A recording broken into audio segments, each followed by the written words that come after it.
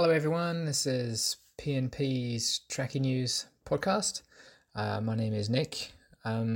This is the first episode of Season 3, coming to you in January 2024.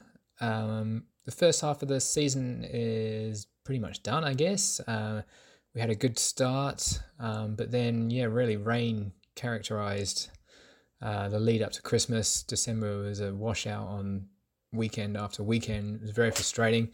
Number of events cancelled and postponed and that sort of thing. Potentially I might have asked for it. I did send a press release out to kind of some contacts around the North Island, up in Cambridge, and some of the CNZ riders suggesting that they should come and ride on outdoor tracks given it's summer, instead of sticking to their little indoor velodrome. Basically after that we had 3 weekends in a row of rain. Anyway, Lake Old Cup Carnival, our big event, was moved to 4th of February. And one of the other big events that I was certainly looking forward to was the Levin Cycling Club 100 year Velodrome celebration, which got moved from early December to the 6th of January. So that actually turned out to be a brilliant event, actually much needed after so many cancellations. I think there's just quite a lot of us desperate to do some racing, and they held it this time instead as a sort of evening event, starting at 5, finishing under floodlights, which was a really nice change. Actually, it was pretty cool. It was a warm summer evening. It was a good number of spectators, not much wind around, and 10 PMP riders decided to make the trip up. Plus, there's a great crew from Bike 102 and others from Wanganui, and of course riders from Levin itself. If you're unfamiliar with the Levin Velodrome, it's about 450 meters long around a rugby field with fairly shallow bankings, probably around 10 degrees. There's quite a few of these kind of tracks around New Zealand. It's quite a sort of a provincial sized track, I guess, a classic kind of shape, and in fact across the world a number of velodromes I've raced in the UK are very similar. This one, it does one banking is slightly lower than the other one, which is intended to kind of help you with the prevailing wind. So the back straight is actually slightly downhill that into the prevailing wind, and then you turn into the home straight, which is ever so slightly uphill with the wind behind you. And I guess the thought is that you have a slightly consistent speed all the way through. The track itself is named after Laurie Roberts. It's called the Laurie Roberts Velodrome. He was a prominent cyclist in the 30s. He lived and raced in Levin and around the country. He won a number of national championships and many other things. He won Wellington's Lake Old Cup in 1932 and 1934, when it was held at the Petone Oval in Lower Hutt, which incidentally he described as, quote, an abortion of a track. So glad we don't have to race that one these days.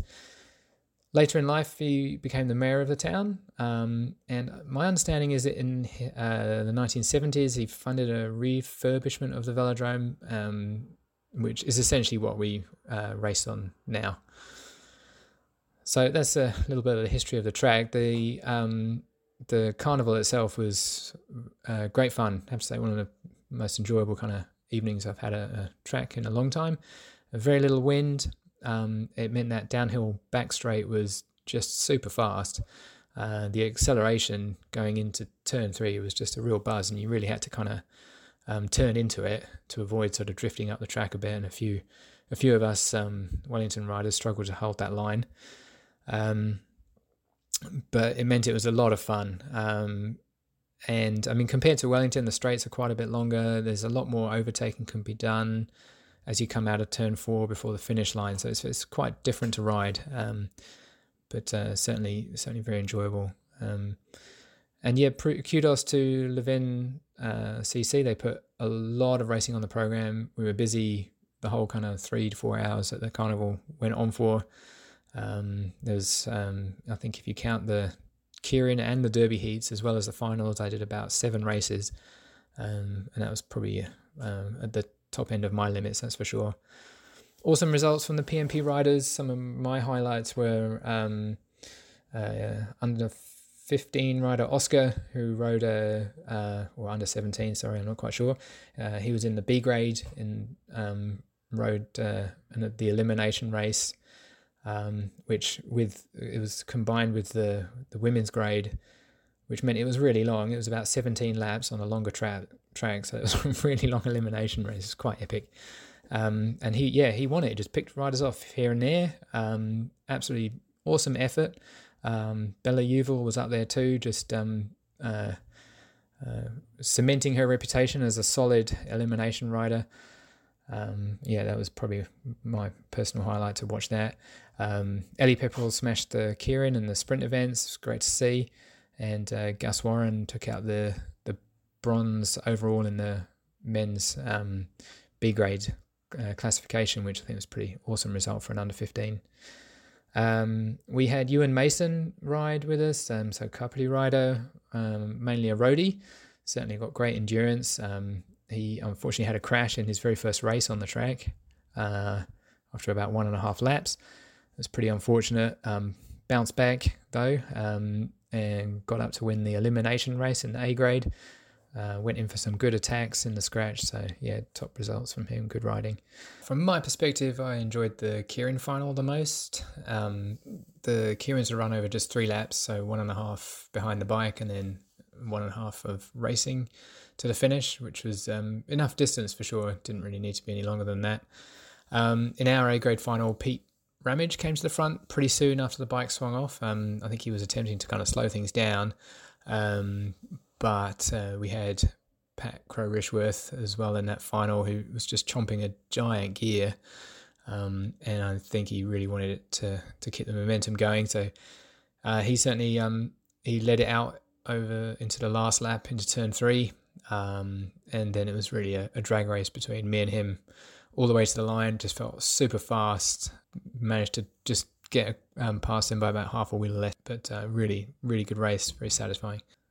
Yeah, overall, really great to be back in Levin racing. There's been a lull for a few years, but the club did a superb job on Saturday night. Loads of prizes. Everyone came away very happy. Medals and trophies were handed out, and they did a awesome sausage sizzle.